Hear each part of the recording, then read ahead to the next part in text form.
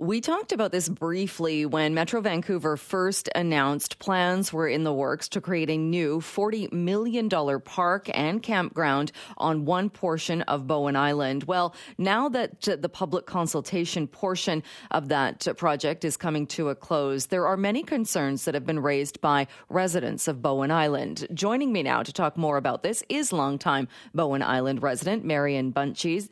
Thank you so much, Marian, for being here to talk about this today. Thank you for having me. I remember talking about this when it was first announced, I think about 8 months ago, and it's this idea of a new $40 million campground and park on Bowen Island. The public feedback portion of this is coming to an end, and I know there have been some concerns raised by residents of Bowen Island. Can you talk a little bit about this park and what some of those concerns are from the island's point of view?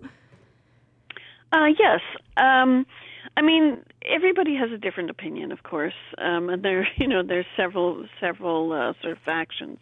But I think that almost everybody is mostly concerned, or certainly uniformly concerned, about getting to the island.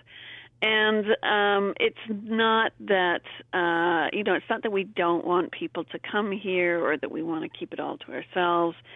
It's that we've got a very, very serious problem in terms of access. So we're an island, and we have 1 point on and 1 point off. And that goes through the Cove, which is our little village. And I call it the triple bottleneck of Horseshoe Bay, then the ferry, and then our Cove. So already in the summertime, we've had quite a bit of uptick in visitors for the past few years, basically since COVID. And so already in the summertime, the ferries are just insane, and or the ferry access. I call it the madness. The trying to get through that system.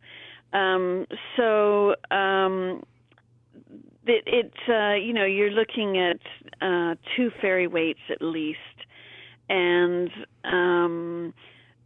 there are certain times of day when it's, of course, very, very congested. And we have, I think this, the main thing is that we have a lot of people on the island who commute to Vancouver. We're the closest island to Vancouver.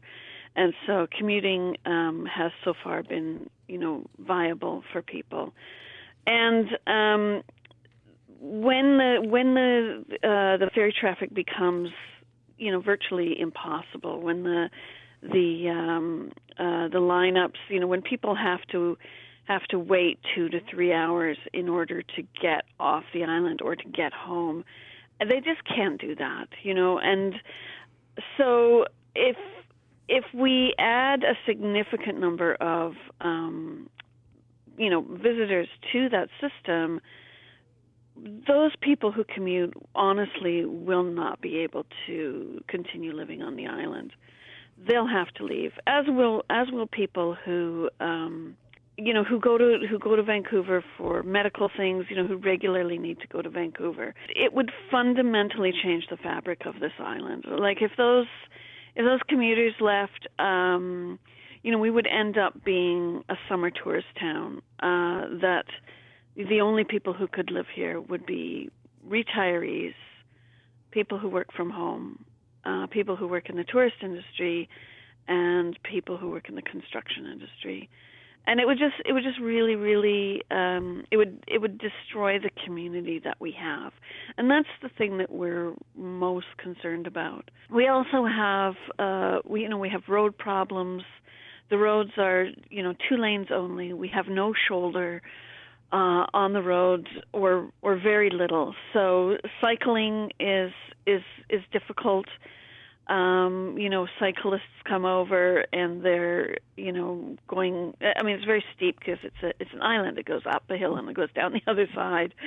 And they've got, traffic piling up behind them, and then people getting impatient and going around them. And, we worry that one of these days somebody impatient is going to go around them at the wrong time. There'll be a car coming from the other direction, and the person who's going to get killed is the cyclist. So it's just not. It's not set up for that. Now, we are working on a multi-use path, but that goes only a very short way up the hill from the cove. And we recently got a government grant for $500,000 to extend that path. And with that money, that path is going to be extended 500 meters. So that's $1,000 a meter to build this multi-use path. So, and that would, and there's still another, 5 kilometers to go to get to the other side of the island. So it's going to be a long time and a lot of money before we are set up for, that kind of traffic on the other side of the island. So it's a logistical nightmare, and that's our main concern. We're just worried that our sort of just barely functioning system in the summertime. In the winter, it's fine. In the winter, it's easy to get on and off the island, but in the summer, it's crazy, and so we're just really worried that it's going to have an oversized effect on our community. When you look at the Metro Vancouver proposal for this, and when it breaks down what the campsite area would look like as far as the number of day-use picnic areas, the number of tent cabins and general camping areas, the proposal by Metro Vancouver is really downplaying vehicle access, saying that there would be, I think it was 35 accessible drive-in tent sites, but they're really pushing this idea that people would take transit or there would be a shuttle bus set up to bring people from the ferry to the campground, and that would cut down on individual car trips. So what are your thoughts on that and how that has really been pushed as part of this project? My thoughts on that are that if people can drive, they will. And you can say, get on a bus in the city and take that, the whatever it is, half-hour, 45-minute ride from downtown Vancouver to Horseshoe Bay, and then, and then get on the ferry and so on and so forth. To go camping, it's one thing to do it if you're just going to go for day use to the park. But if you've got kids and you've got camping gear and you've got to lug your food and the whole thing, nobody is going to do that.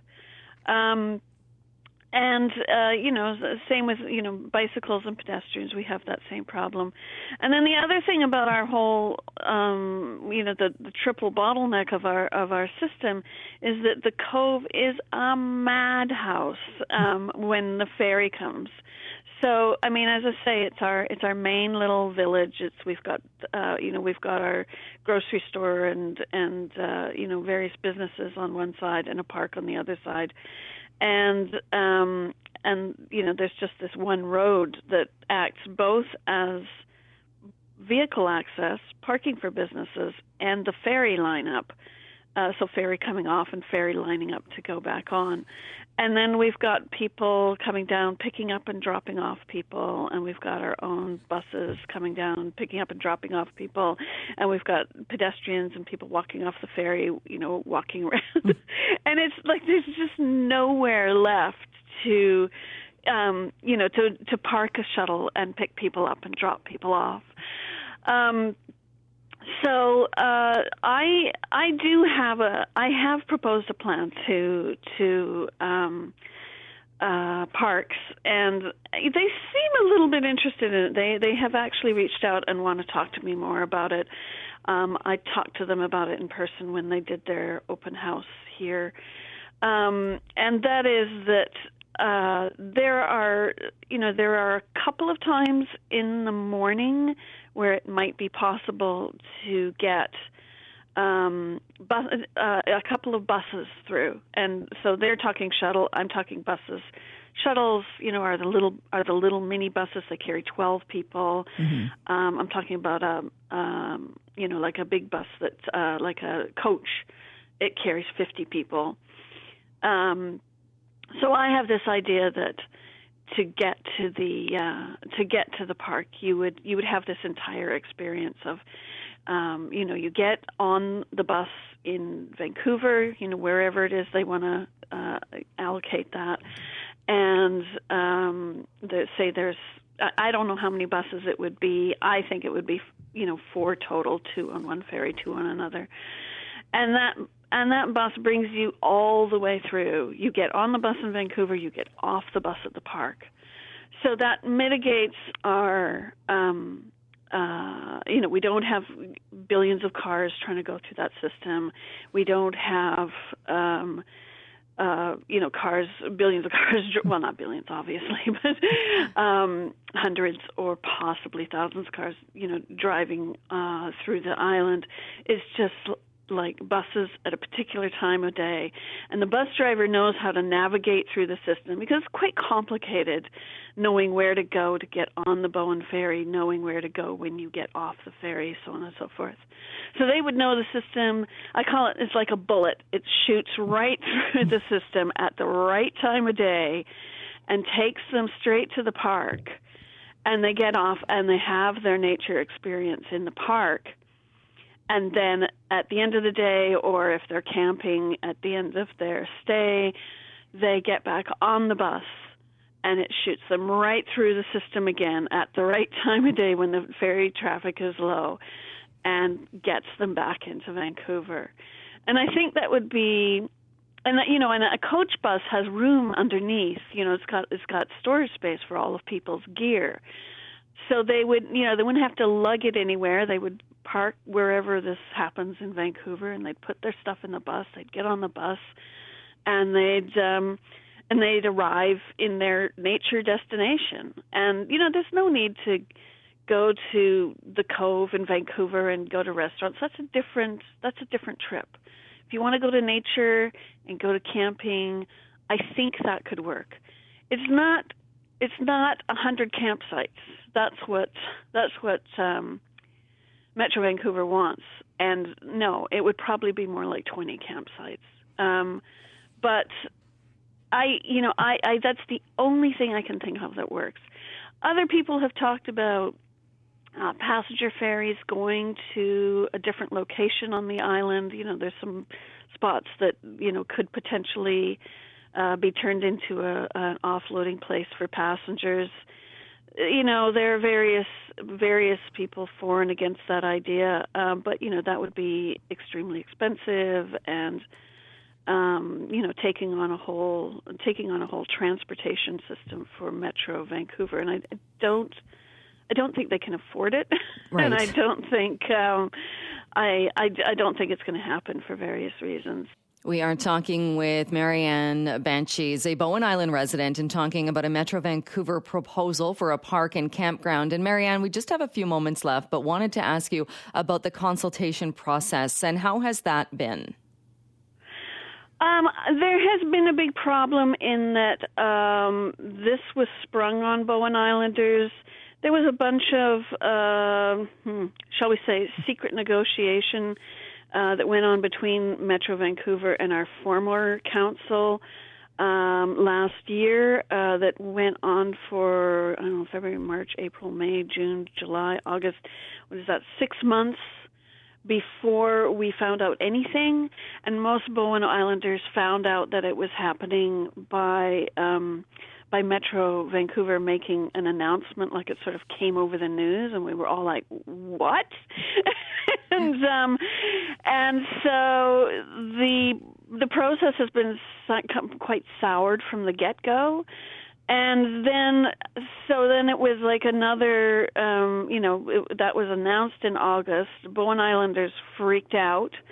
And, and there was also a lot of speculation. We haven't had a lot of information from them until February of this year. And then it's very sort of sudden, like between February 27th, when they gave their first official presentation to the council, and March 20th. Is that right? Yeah.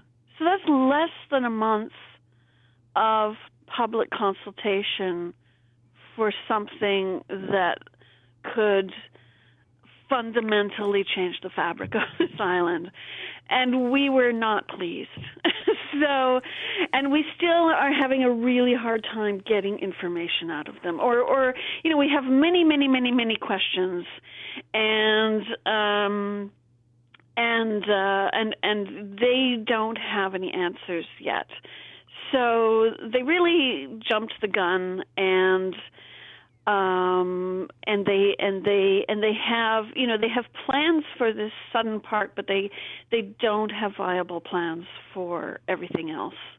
And so it's been very fraught over here on the island, and so we haven't been at all pleased with the process. But as I say, I'm quite heartened that Metro has reached out to me. I know, I think they're getting the message. I'm hoping that things will go better in the future, but we'll see.